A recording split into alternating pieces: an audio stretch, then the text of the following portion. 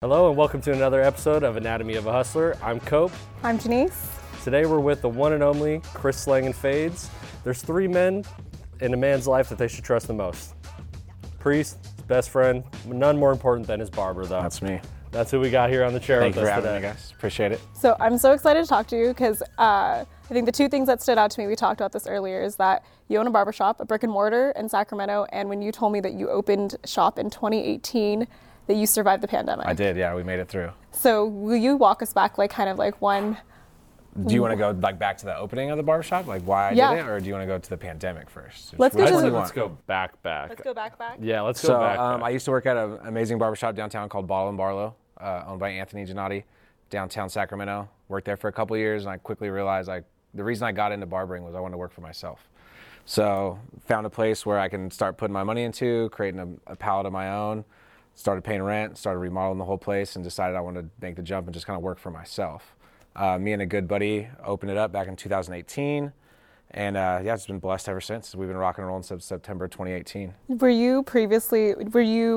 Have you always had your eyes set on being like a barber? No, it was, I got towards the end of my 20s and I was managing restaurants at the time and just kind of thought to myself, like, okay, I don't want to do this forever. I don't want to make money for other people for the rest of my life. So what skill can I learn? What trade do I have kind of in my back pocket that I can get a little better at? And decided to go through barber school, and the rest worked out. I got lucky. It worked out. What do you mean you got lucky? Can you explain why you feel like jumped. lucky? It's really only the third job I've ever had. I worked at a family-owned and operated pizza place out in Elk Grove, and then I worked for a fast casual restaurant, and then I just kind of took the leap and went to barber school. And so this is the third job I've ever had in my life. Third time's a charm. Yeah. Can you say which fast casual place? It's called Freebird's World Burritos. They're not in California anymore. But yeah, Freebird's World Burritos. It's like a fast casual, kind of like a Chipotle, but a little more fun. It was more fun, yeah. It was more fun. A little more lively than Chipotle. Yeah. And then so you had opened your barbershop in 2018 and it went smoothly, right? You make it sound like it was super easy. No, it wasn't easy at all. It was, lots of late nights. I was still working at the other barbershop all day, making money to go spend on building my new barbershop and working there until, 2, 3 in the morning. It was not easy at all. We did the whole thing from the ground up.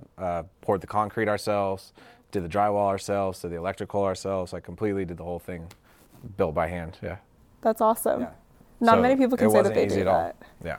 And so after that happened, the pandemic, that changes a lot of things. California has a lot of really strict, restrictions. Yeah, they got really tight on us really fast. My business partner moved away at the very end of 2019. It was December 2019.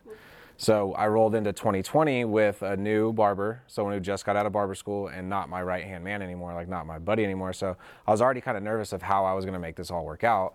And then early March, I think it was, within the next day, you can't be open today. So it was pretty intense. I wasn't sure what to do at first, but just kind of reached out to my clients and asked, hey, if you guys still need haircuts and you still feel comfortable, I'm still going to keep working. They said everyone who wasn't, in what's the word they use for it? Essential for their business had to go home. And as me as a barber, I'm the most essential person to my business.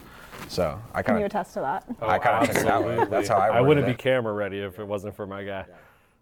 So the pandemic came in. You survived by loyal clients, or did you have to make some pivots? Definitely had to make some pivots. Right around that same time, Sacramento had a lot of the BLM riots that were going down, and a lot of just chaos going down downtown. So there's times where my business was boarded up, where I couldn't even go cut hair if I wanted to, if people wanted a haircut. So just kind of had to pivot, did some house calls, went to people's houses, stopped at apartments, went to other people's offices, anything I could really do to make sure that I was able to keep my lights on at my brick and mortar. I had to do anything that I could, really. Did you have a team at the time? It was just me and John, who just opened his own barbershop downtown.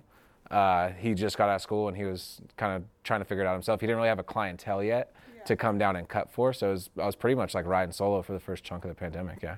Can I ask, Anthony, you came from him, and he birthed you, basically. He launched your barbershop. I owe a lot of what it was my barbershop. Yeah. It was all my pie, but I owe a lot of what I do to Anthony. And so how does it feel when you have someone that was part of your barbershop, even through the pandemic, and start their own? I was super proud of him. Yeah, he went off and he just opened, it's called Tailored Sacramento. It's right off J and 25th, 24th, I believe. Small little 3-chair shop. So I'm super proud of him. Yeah, he kind of just did what I did, and yeah.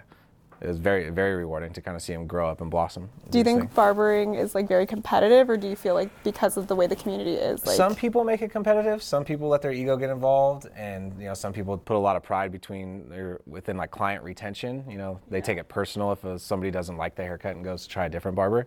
I don't view it that way. There's plenty of people in Sacramento's hair to cut. There's a ton of people here who get haircuts, so I don't take it as a competitive thing. That's awesome. Yeah. One thing that has always stood out to me is your network. You're so well respected. I feel like you can't go out in Sacramento without running into someone that you either already cut their hair or at the very least just knows who you are. What do you think you can attribute that to, or what's some advice you can give to someone that's trying to build their network? Trying to build their network? Listen. Like, take genuine interest in what the people you're interacting with do. I didn't really... I don't think I build my network by trying to see, okay, what can I get out of this person? How are they going to better build my network? But more of, I know a guy that does fences. I have another client that needs a fence built, and intertwining those people and using me as kind of a median to interact and build my network that way. So that's the tool that probably worked best for me. And then just being genuine, just actually getting to know people, I don't think there's a reason that, you could walk around downtown and people talk about me, and hopefully without a sour tongue. I like to think I had not too many people out there. I couldn't sit there and listen if they were being sour. Yeah, I would hope so. But yeah, just be nice to people. That's it. That's the business plan. Just be nice. Be nice, man. Just be kind to people. Yeah. So how would you define hustle? Like, it sounds like this is something that you've done your entire life almost? Yeah, I started working when I was 14 years old. I started doing dishes in the back of the pizza place, because I needed money. I grew up from like a very little to no means family, so as soon as I was old enough to start contributing, it was time to go. It was time to get to work. Yeah. So I guess my definition of hustle, just what's the actual definition? Like, to move forcibly towards a direction that you want, I think is probably close to that. But yeah, you move with, you get up and go. You add a little bit of hustle to it. You start moving faster. So just knowing when it's time to turn it up a notch, when it's time to okay, I really got to focus. I really got to work to get to this next plateau. And then you can kind of take a breath and realize, okay, what direction do I want to go next? Yeah. And once you have that next direction, okay, it's time to start hustling that way. So where do you feel like you're at in that kind of like cyclical part of hustling? I really feel like I just kind of came to a nice, healthy plateau. The last few years, like I said, I opened up in 2018. A year and a few months into my business, I get hit. I have to shut down. My business partner leaves, and I have to shut down. I spent a few years kind of surviving through the pandemic, and we just kind of got out and got fully back open. And now I'm finally able to just enjoy the fruits of my labor. Like the business I should have been enjoying for the last 2 years, I'm finally at that point now. So right now, I just kind of want to sit back and watch my baby grow and just watch it do its thing. How big is your team right now? I have me and 3 other barbers. And do you impart kind of like the wisdom that you are talking about now about like being genuine to when you have other team members? Like, do you tell them about that? I'm fortunate enough to be surrounded by one of my best friends that I've been best friends with for like 13 years. He started apprenticing under me a couple years ago, and so he's a barber in the shop now. Adrian Valentine, I worked with at Bottle and Barlow. We've become really good friends over the last 5 years. And then Alicia, she's our other barber. She was the one who kind of got me into barbering. So these are all like family to me. It's not just like coworkers. These are all people that I brought in because it's my space at the end of the day. It's kind of like my clubhouse, and I didn't want to just bring people in just to fill a seat, just to get rent off somebody. I wanted to bring people in who I could help kind of have a home base where they could feel comfortable and start like taking care of their own life by not, finally have a place where they can just kind of sit and enjoy the fruits of their labor too. So you're talking about building a culture right now. That's really what it is. I'm trying to, yeah. I try to. Did you have like a guideline or like a vision of what that culture was, or is it just like these kind of little things that you've like values that you've kind of like stacked on? It's probably just values. I mean, I'm still maturing myself. Like, I'm changing who I am daily, weekly, yearly. So as I've kind of grown up and matured and become a business owner, and so now I would look myself, okay, you own a business now. It's time to grow up a little bit. It's time to act a little more mature. So my values change, and the way I approach business change and approach people change. So I've just been kind of evolving my culture and my business as I've been growing up. It's kind of growing with me. And on the opposite end, what's something that like is a value that you're just like, as soon as someone has that value, or like, do you know what I'm saying? It's like on the opposite end, when you meet somebody and you realize that they don't share the same values, what's typically the thing that's like, this is not aligned with my values? I've been pretty fortunate enough to not have to draw a hard line in the sand, at least in my barbershop. But just negativity, like, you know, like you could either, things are going to happen to you in life. You could either look at them the silver lining way or the negative way and let it ruin your day. And so I try, not everything I take with like a positive note, but I try my best to make sure I try to look at things the positive way. So I try to keep negative people out of the shop. You don't want anyone in there just kind of hating for no reason, just being angry and upset with life. I don't really like to have that in my environment. I feel like that's important for like all businesses. Most businesses, is like trying to find good people. And I hate to chalk it up to like they had a good vibe, but like really it's like, do they share the same values No, as I you? completely agree with you. Like as moving up through like my jobs before Freebirds, one thing or during Freebirds is I realized is as a good worker, as a good employee, someone who showed up every day ready to work and ready to accomplish a task, I was the commodity. They couldn't sell any burritos without good workers showing up. So once I realized that I myself am the reason this business is succeeding, and not just me in general, all the good workers that I had, then I was like, why don't I just do that for myself? Why don't I just work for myself instead of being a good worker for somebody else's business? Speaking of that and what you've learned along the way, what was one thing that stood out to you that you were just completely caught off guard by jumping from renting a chair to then moving into your own space?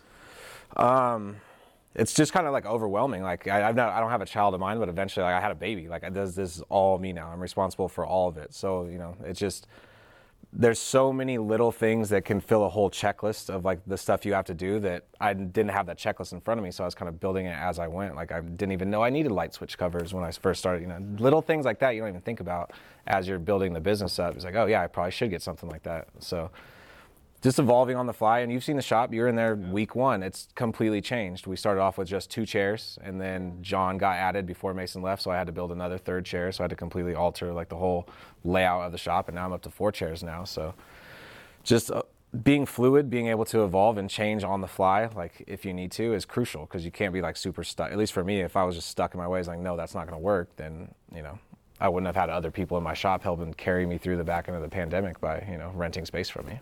Have you ever had a moment like that where you like were stuck in your ways and had to learn how to like, because adaptability is something I feel like people like it's a skill they learn as they make mistakes. Was there something I definitely consider myself stubborn at some point in my life. Yeah, I've been stubborn. I've been hot-headed. I've gotten fights in the workplace before. Like I've completely matured. Like I said, I started working when I was 14. So I went through my adolescence, through my young 20s, through my early 30s, like working with other people. So I've had every moment under the sun of, you know, one week I'm stubborn, one week I'm, you know, probably too giving and not being stubborn enough, letting people walk all over me. So I'm still new to this. I'm still growing myself and figuring it out as I go too.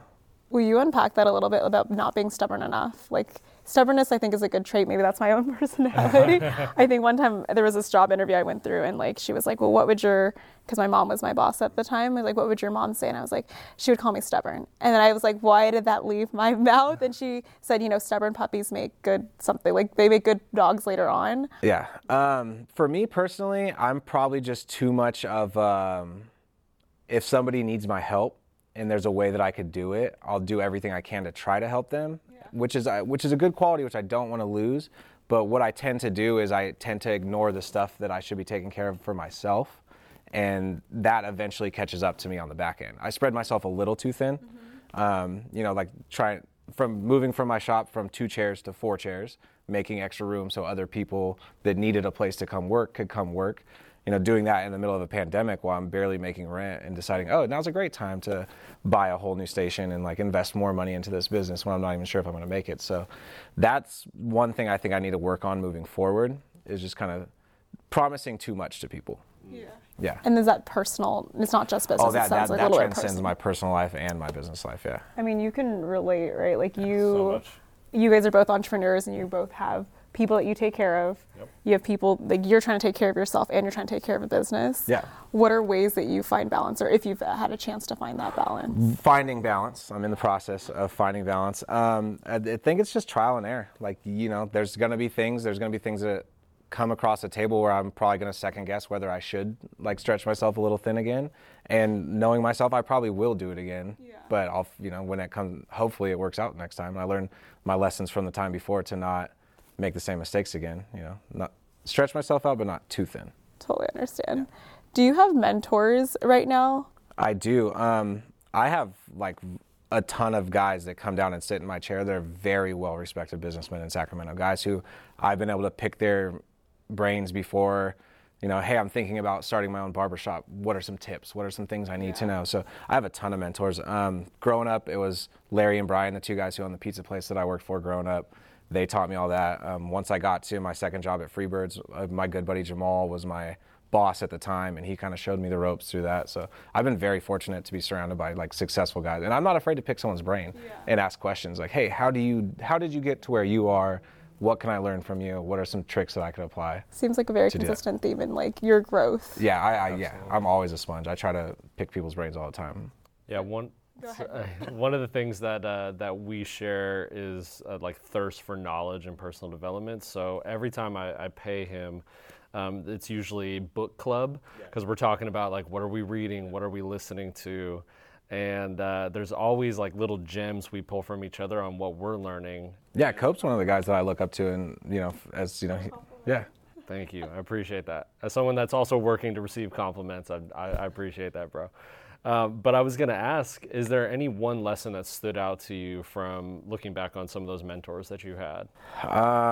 Yeah, Doug Elements, who owns a PR firm here in Sacramento, he just kind of told me like, you're gonna have ups and downs. Like there's gonna be days where you don't want to do this. There's gonna be days where you feel like you're getting battered by the storm, but like just keep going. Like you're either gonna make it through or you're not gonna make it. But if you give up and like stop trying to make it work, then you have your answer already.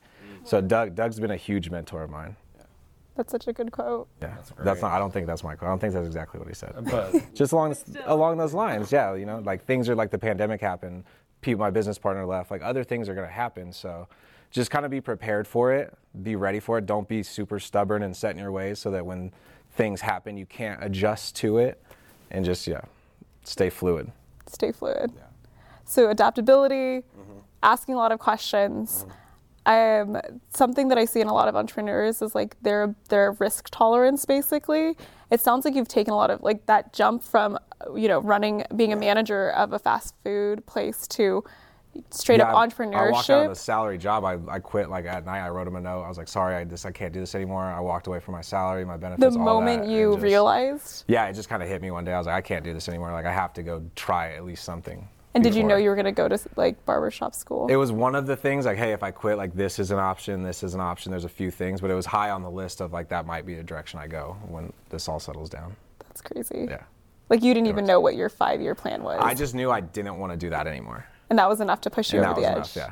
And do you feel like you come to a lot of those like moments where you're taking these giant leaps, or is this like the first big leap? I'm trying to get better at approaching my leaps, like recognizing the leaps before they come. Like I don't want to just run blindly up to all the cliffs in my life. Yeah. But, as I'm growing up and becoming older and getting more mature, I think when I get approached with big questions in life, I'd like to think that I'm getting better at handling it, and I don't want to make the same mistakes twice. So just try to.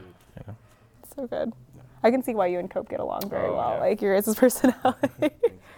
Yeah. And I could thank him in return. Yeah, there's a lot of, like I said, it's half a joke in the intro that you should be able to trust like 3 men in your circle, and your barber being one is absolutely crucial, because he's seen me highs, lows, and definitely with fucked up hair, but he's always been able to take care of me or pull something or provide me with something in a way that it's hard to recreate in a 30-minute conversation with just anyone, right? Yeah, and it's the same thing. Like you've seen me highs and lows too. You've come in the shop and seen me dealing with stuff outside of work where I'm in tears and like, all right, man, like, I just need a hug right now. Things happen. So I'm very fortunate enough to be surrounded by a big circle of guys, around my age and women too, who are just like my community, who all care about me and I all care about them. So it's really a very rewarding job. And that's one thing I didn't anticipate when getting into hair, was the connections I was going to build and the friendships I was going to build and the rewarding spot I get to be in, because guys come in and they get a haircut, and then when I turn them around, they feel better about themselves. Yeah. So they get that burst of, serotonin. I feel good about myself, and they equate me with the guy who makes them feel better about themselves. And that's a really cool place to take up in people's lives. Yeah. So what's next for you specifically? For me specifically, like I said, I'm finally at a space where I can kind of just sit back and enjoy the fruits of my labor. Like I've made it through the pandemic, I've made it through the storm. I had a couple other off the field things that I had to deal with and kind of settle in my life. And I'm finally at a place now where I've built a successful business. It's healthy, it's thriving, it's getting busier every day. And I kind of want to just sit back and enjoy the fruits of my labor for a little bit. And when the next thing is ready, it'll present itself. And as long as I'm, paying attention to the opportunities that come in front of me, like it'll come eventually. That's awesome. The universe provides. The universe provides, yeah. That's kind of my flow. I think what I love about your story is that like we're trying to redefine what hustle means. And sometimes it's like, I have this big plan to take over and be a Fortune 500 company.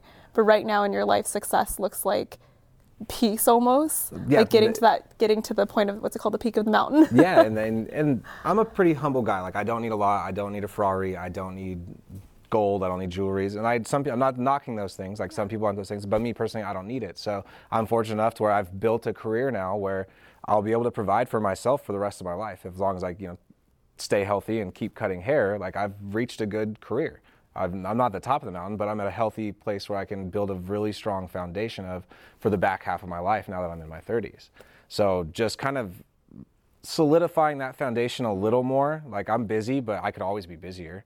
The shop could always be busier. So once I feel like the shop is busting at the gills, then it'll probably be time to be like, okay, like what do I need to look for next? That's awesome. Yeah. There's a lot of peace in that, I feel like. It is. It's something I'm working on. Just trying to be in the moment and just go day by day.